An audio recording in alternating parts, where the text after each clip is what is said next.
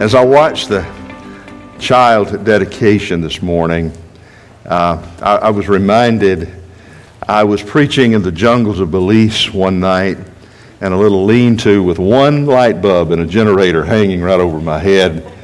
And at the end of the service, the pastor wanted me to dedicate his baby. Well, I just did it in the typical American style, kind of like Brother Frank did, you know.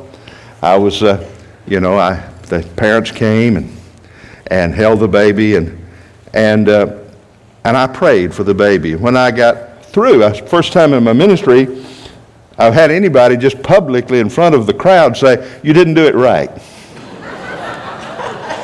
You just didn't do it right.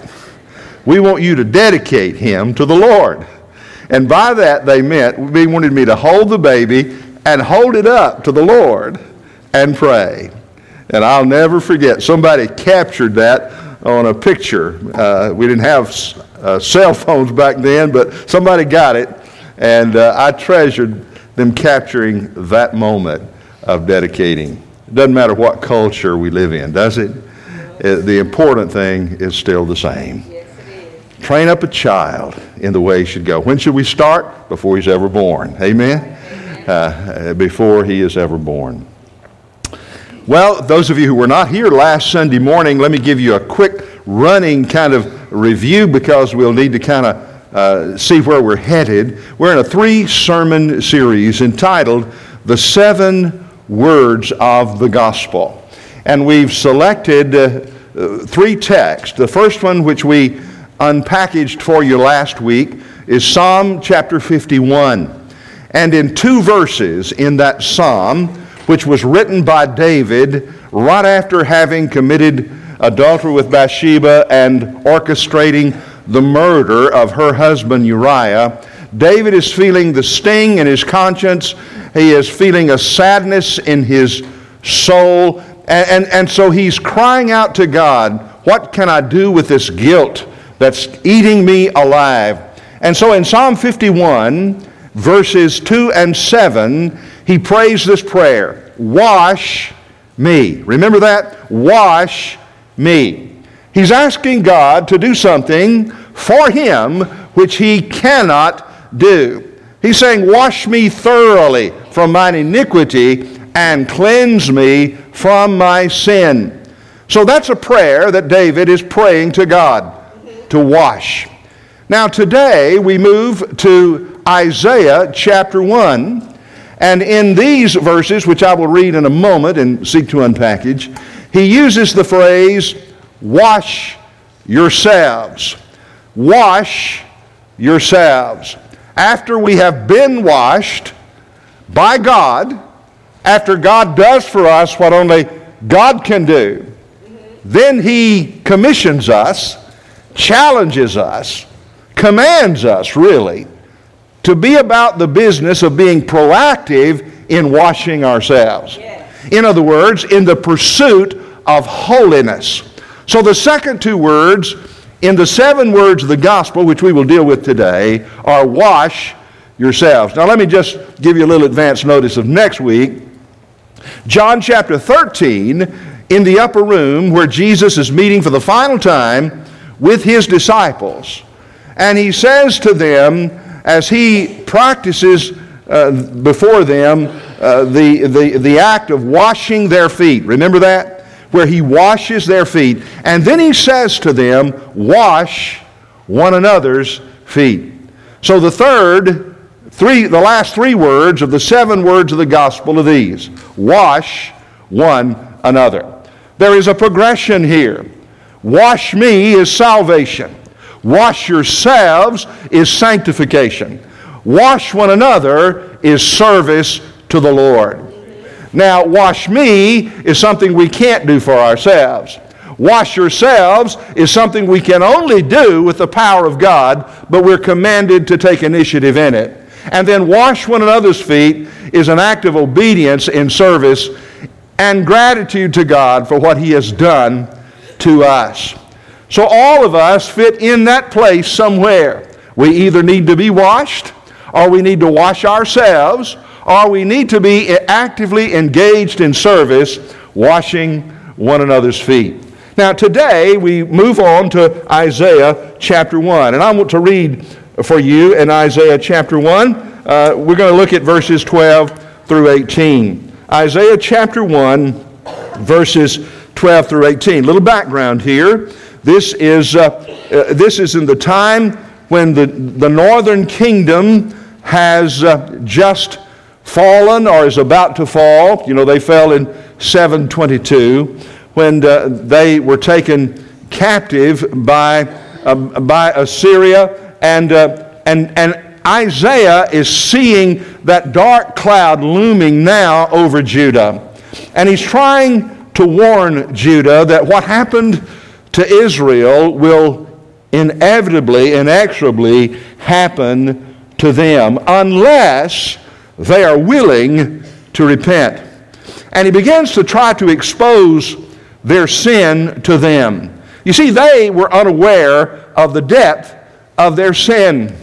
Last night, my wife and I attended a paint party at my son-in-law's church. I don't know if you've ever had that great spiritual blessing or not. But they put two canvases in front of you, and I'm supposed to paint half the picture, and my wife is supposed to paint the other half.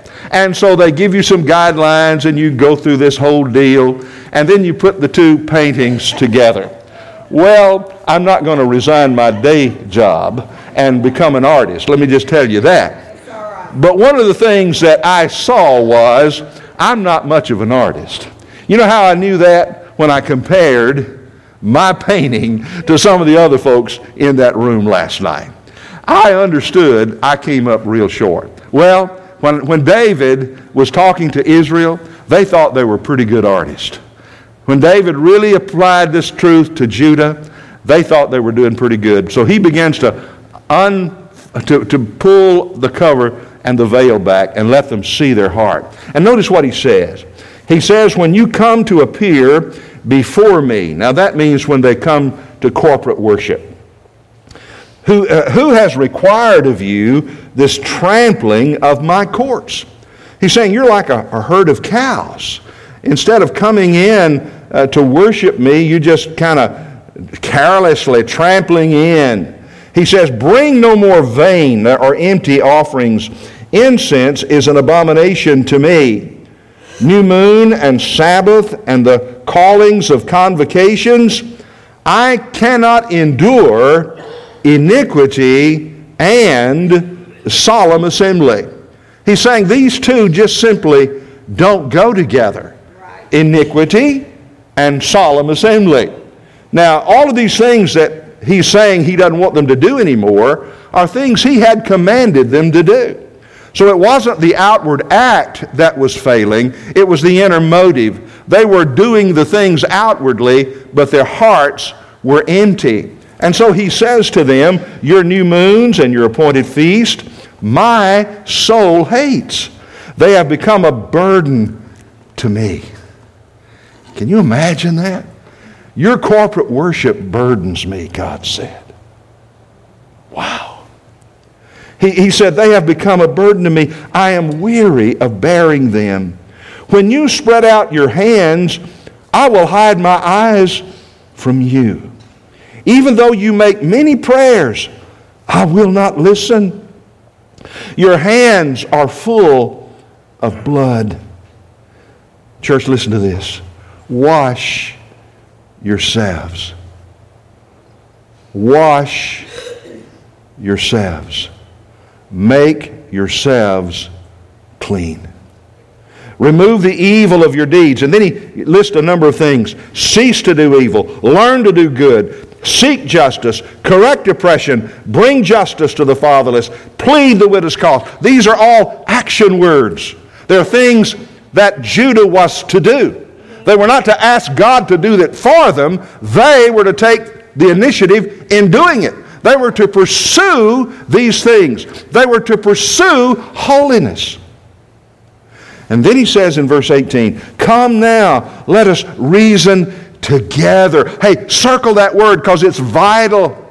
How many of you know that sometimes the Lord asks us to do things we can't do? Have you discovered that?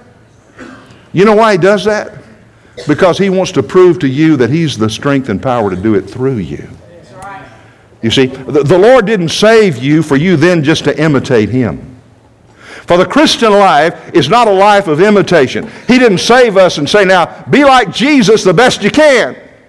No, he saved us and said, I'm going to come and indwell your humanity with my Holy Spirit so that I can act like Jesus in you because I am Christ in you, the hope of glory. Now, you've got to understand this, or are you going to really walk out of this building today feeling a deep sense of hopelessness? But sometimes we have to come to a place of hopelessness before we ever appreciate the hope we have in Christ. Now, the first thing I see here, he says, come now, let us reason together, says the Lord. He said it's a joint thing. We do this together. Now, what's our part? Submit to him. And what's his part? Empower us to do what he asks us to do. Work and do the law demands, but gives me neither feet nor hands. But a sweeter song the gospel brings. It bids me fly and gives me wings. You see, the gospel not only tells me what to do, but it empowers me to do it. In the Old Testament, God kept saying, thou shalt not, thou shalt not, thou shalt not. And it brought condemnation because God was making demands upon them for which they could not fulfill. But in the New Testament, in the Old Testament, God says, this do, and you shall live. And in the New Testament, God says, live, and you shall do. And so here we have, first of all, what I'm calling the mandate of sanctification. The mandate of sanctification. Too often, sanctification is treated like it is an option in the Christian life. Now, what do I mean by sanctification? I mean that process in Christian living where we begin to grow and overcome the power of sin in our life. Now, you do know that when we first get saved, that's called regeneration, God saves us from the penalty of sin. But when we get saved from the penalty of sin, then God expects us to move on in our Christian life to begin overcoming the power of sin in our life. And that's called sanctification. And too often, these two truths are held in abeyance. There are many who focus and preach a doctrine of regeneration, but they disconnect it from sanctification. But in the New Testament, you cannot separate the two. One flows into the other. True regeneration begins to work in our heart to produce sanctification. And so it's important that we understand the mandate that God is giving to us. I want you to hear how this is stated in several places scripturally. First of all, look at what I call the Baptist preamble, Ephesians 2, 8, and 9. Look at it with me here. You look at it. He says in Ephesians 2, 8, and 9, for by grace you have been saved through faith, and that not of your own doing, it is the gift of God, not as a result of works, so that no one may boast. Now, can you say amen to that? Amen. We're saved by grace through faith in Christ alone. But did you know there was another verse right after that? Have you ever paid any attention to the very next verse? Look what it says in verse 10. For we are his, what church? Workmanship. That's the Greek word poema. It really means you're God's poems. You're God's workmanship. Created in Christ Jesus for what, church? For good works, which God prepared beforehand that we should what? Do them occasionally? That we should walk in them. Now, it's so easy for us as Baptists to embrace Ephesians 2, 8, and 9. It's emblazoned on so many church mottos and logos across. But how many times we take and embrace Ephesians 2, 8, and 9, and we forget Ephesians 2, 10. For we are His workmanship, created in Christ Jesus unto good works. So that's the mandate. All right, let's look at another one. Titus chapter 3. Titus chapter 3. Let's begin looking in verse 5. It says, He saved us not on the basis of deeds which we have done in righteousness, but according to His mercy. Now notice this. By the washing, remember that from last week? By the washing of regeneration and the renewing of the Holy Spirit. That's the first two words of the gospel.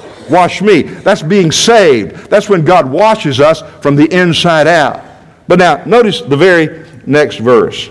He says, I was looking on the screen. Whom He poured out upon us richly through Jesus Christ our Savior, so that being justified by His grace, we might become heirs according to the hope of eternal life. Isn't that great? Great verses. Have you noticed the next verse? Look at verse 8. The saying is trustworthy, and I want you to insist on these things. Now, notice this is not something meant to be optional. Insist on it. So that those who have believed in God may be careful to what, church? To devote themselves to good works. These things are excellent and profitable for people. So good works were never intended to be an option. Salvation was not intended to be a cafeteria line where we go by and take a little of this, and a little of this, and a little of this. It comes as a complete dinner, an 8-course meal. But God feeds it all. So I'm just wanting you to get a sense of how the Scripture treats the matter of being saved and how what it produces in the life. Not what it ought to produce. Now be with me here. What it produces. Look at James chapter 2. Now remember that James is our Lord's half-brother. And James had lived in the very home of Jesus for 30 years before he embraced Him as the Son of God. He struggled with this whole idea of who Jesus was.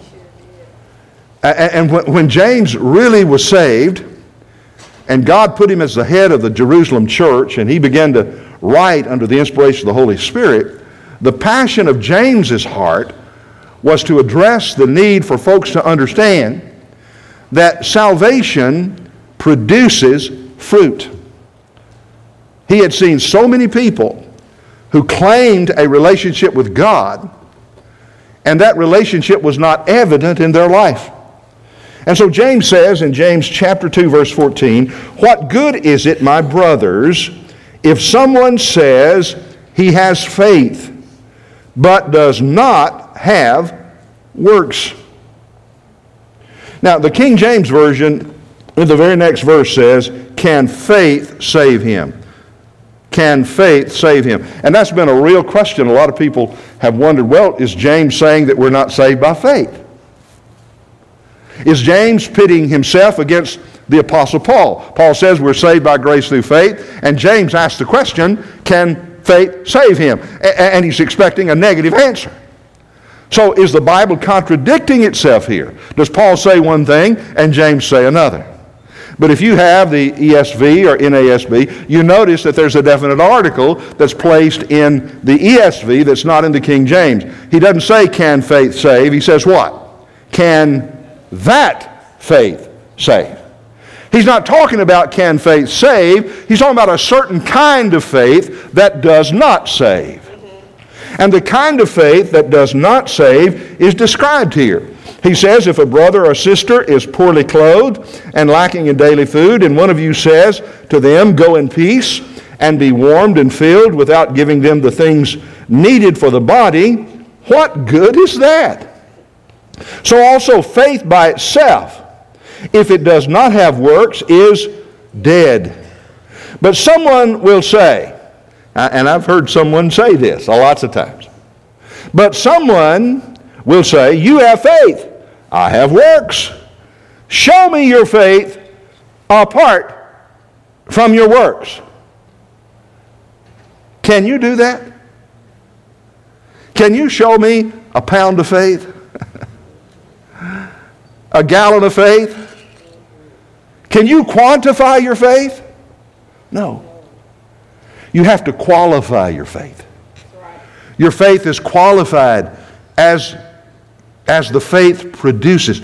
You see, faith is a verb as well as a noun. It's not just a noun. When the Bible talks about the faith, it's talking about the content of the Word of God. When the Bible talks about faith, it's talking about an action word that produces. He says, I will show you my faith by my works. You believe that there is one God. You do well. Even the demons believe and shudder. Do you want to be shown, you foolish persons, that faith apart from works is useless? Now, I only share those three scriptures with you quickly, and each one of them deserves a whole sermon. But I want you to see the mandate for sanctification. That this is not to be optional in the Christian life. And I'm afraid that so often in our modern evangelical world, we make it an option. And we present evangelism in such a shallow way that it's almost like we present a gospel that says to people, God is hard up and He sure needs your help. Hey, my dear friend, listen to me. Listen to this Baptist preacher. Pardon my English, but God ain't hard up. God doesn't need anything from me. He's total and complete in His triune self. But in His marvelous grace, He reaches outside of Himself. And He gives me and you an opportunity to get in on what He's up to. Yes. And He offers us forgiveness and cleansing and salvation by grace through faith. Thank you, Lord. But then He says, and what I'm asking you to do, if you'll let me, by opening your heart, I will do through you. So I'm glad that that's not the only point in my sermon today. You see, I'm glad it's not just the mandate, because if I just had to say to you, now folks, go out there and do it. You've heard what the Lord wants you to do. Get at it. Well, there's a part of that in this. But what I really want you to hear is this. God says, this is what I want you to do. And I'm going to help you to do it. So we move, secondly, from the mandate of sanctification. And by the way, let me just take a moment and fill in your blank there, because some of you folks will really struggle if I don't mention it. It's stated not only scripturally, it's stated theologically. Positionally, we are sanctified. When we get saved, God sanctifies us. He puts us in a position of sanctification. In other words, it's something God does for us. He sanctifies us. Let me give you a verse for that. 1 Corinthians 1:30. And because of Him, you are in Christ Jesus, who became to us wisdom from God, righteousness, and sanctification. So there is a sense in which there's a sense in which we have been sanctified. Are you with me? When we were born again, we were set apart. We have been sanctified. That's called positional sanctification. I didn't have to ask God to do that for me. He did it automatically. When I was a little boy, I had some sanctified shoes. All right. Did you ever have any? Yeah. My mama said, son, these are your Sunday shoes. Right? Anybody else have Sunday shoes? Yeah. You only wear these shoes when you go to church. They're sanctified. They're set apart. Now, that's what it means. Every believer in this room, hey, there's a sense in which you have been sanctified. But can I add to that? There is another secondary sense in the Bible, which means not only you are positionally sanctified, you have been sanctified, but you are practically being sanctified. Are you with me? In other words, you have been and you are being sanctified. And the reason you can now be being, that's not good English, but it's good preaching. The reason you can't be being sanctified, the reason you can be being sanctified is because you've already been sanctified. Hey, do you know what the Christian life is? Listen to this. The Christian life is becoming what I already am. Now, did that blow your mind? The Christian life is becoming in practice what I already am in position. It's living out what God has worked in. You remember what Paul said in Philippians? Work out your salvation with fear and trembling. I used to think about, that used to bother me as a young Christian. Does that mean Paul is saying we got to work to be saved? No. He's saying you work out what God worked in. You see, I grew up the son of a sharecropper, and we have to, we did gardens. Hey, do you know, you never work out your field until it's been worked in. That's right. You never hoe cotton until it's already been planted. Right? And so that's what it means to work out our salvation. It means to take the salvation God has already worked in you and you work it out in a practical way. So that's practical sanctification. Hey, salvation, listen to this. My mentor, Ron Dunn, taught me this. Salvation is more than a 30-second experience. It is an initial experience with additional and continuing results. Now let me say that one more time. Salvation is more than a 30-second experience. It is an initial experience with additional and continuing results. Here's what frightens me in the modern church, or in the ancient church, as far as that goes. It doesn't matter. It's always been with us. Is that we depend upon a prayer we prayed, an aisle we walked, a card we filled out, and that's what we're hanging on to as our assurance of salvation. Folks, listen to me. Listen to me. Faith that fizzles was probably faulty from the first. All right.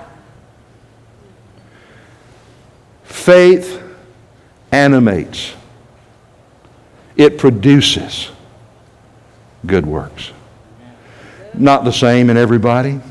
And sometimes you got to look hard to find it. I understand that. I'm not eliminating carnality. I know Paul teaches in 1 Corinthians 2 the carnal mind and the fleshly mind, the spiritual mind. I understand all those things. But we can't neglect and ignore a whole body of truth in the New Testament. So there is practical sanctification. Well, Peter Lord, preacher in Florida, used to say, what we believe, we act upon. Everything else is just religious talk. Can I say that one more time? Say it again. What we believe, we act upon. Everything else is just religious talk. If you believe it, you act upon it. That's right. Everything else is religious talk. Well, let's go to number 2, the manner of sanctification. You got to listen a lot quicker. I'm going to do this real quick. The manner of sanctification. The first question, the mandate, answers why. Because God said to. The manner answers the question how. How do we do it? And look at 1 Thessalonians 5, 23 and 24. Important passage. Now may the God of peace himself, here's the word, sanctify you completely. And may your whole spirit, soul, and body be kept blameless at the coming of our Lord Jesus Christ. He who calls you is faithful. Look, church. He will surely do it. So here's the manner. God has method in his sanctification. He begins in our spirit. Did you see what 1 Thessalonians 5 said? Sanctify you spirit, soul, and body. Now, when the world gets ready to try to change us, it always reverses that order. Have you noticed that? It begins with the body. When the body wants to change us, when the world wants to change us, it begins by the body. It making us look better at the gym, dressing better at the men's and ladies' store, feel better physically by eating right, feel better socially by driving the right car or living in the right house. But too often that amounts to painting the deck of the Titanic, and it does not touch the heart. You see, when God gets ready to change us, He doesn't start changing us on the outside. He starts on the inside. That's right. He sure does. This is dangerous, but I'm going to say it anyway. You know, that's a good part of being interim. What you going to do? Fire me? You know. Say it, Pastor. Say it. Cosmetical surgery we're spending billions. It doesn't last. We're spending billions on cosmetic surgery in our culture. And men, don't you look down your long proboscis at your wife. We men are just as guilty as they are. We spend thousands. You know what? We're trying to change the outside. But you know, when God gets ready, He changes the inside. Notice what He says. Spirit, then soul, then body. He begins in the Spirit. You must be born again. The Bible says the spirit of man is the candle of the Lord. That means that when God created man, He lit His candle. He lit His spirit. And when Adam sinned, guess what? The candle went out. God begins in the Spirit by the rebirth, salvation, regeneration. He works up through the soul, which is the mind, emotions, and will. And it spills out, we'll see it next week, through the body in service. So that, very quickly, that is the manner. That's the way God goes about changing us. And notice that 1 Thessalonians 5, 23 and 24, notice it's a prayer. Paul says, I pray for you that your spirit, soul, and body. Hey, can I ask you something, Christian? Let me ask you this. Who's praying for you? Is there anybody in this room today? You've got a grandmother that's been praying for you ever since you were born. That God would save you and call you to Himself. How many of you have got parents who are praying for you? How many of you have got a spouse? You've been praying for your wife or your husband all of your marriage. Paul said, I'm praying for you. One of the great assets. Hey, can I just tell you, don't give up.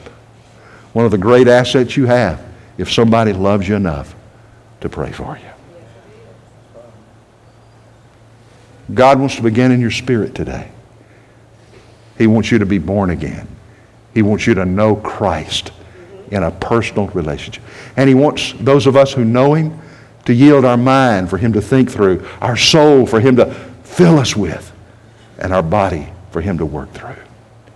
Well, I must close. Here's the last point. Look at the meaning of sanctification. Here's what it means for us. It answers the what question. The mandate answers the why question. The manner answers the how question.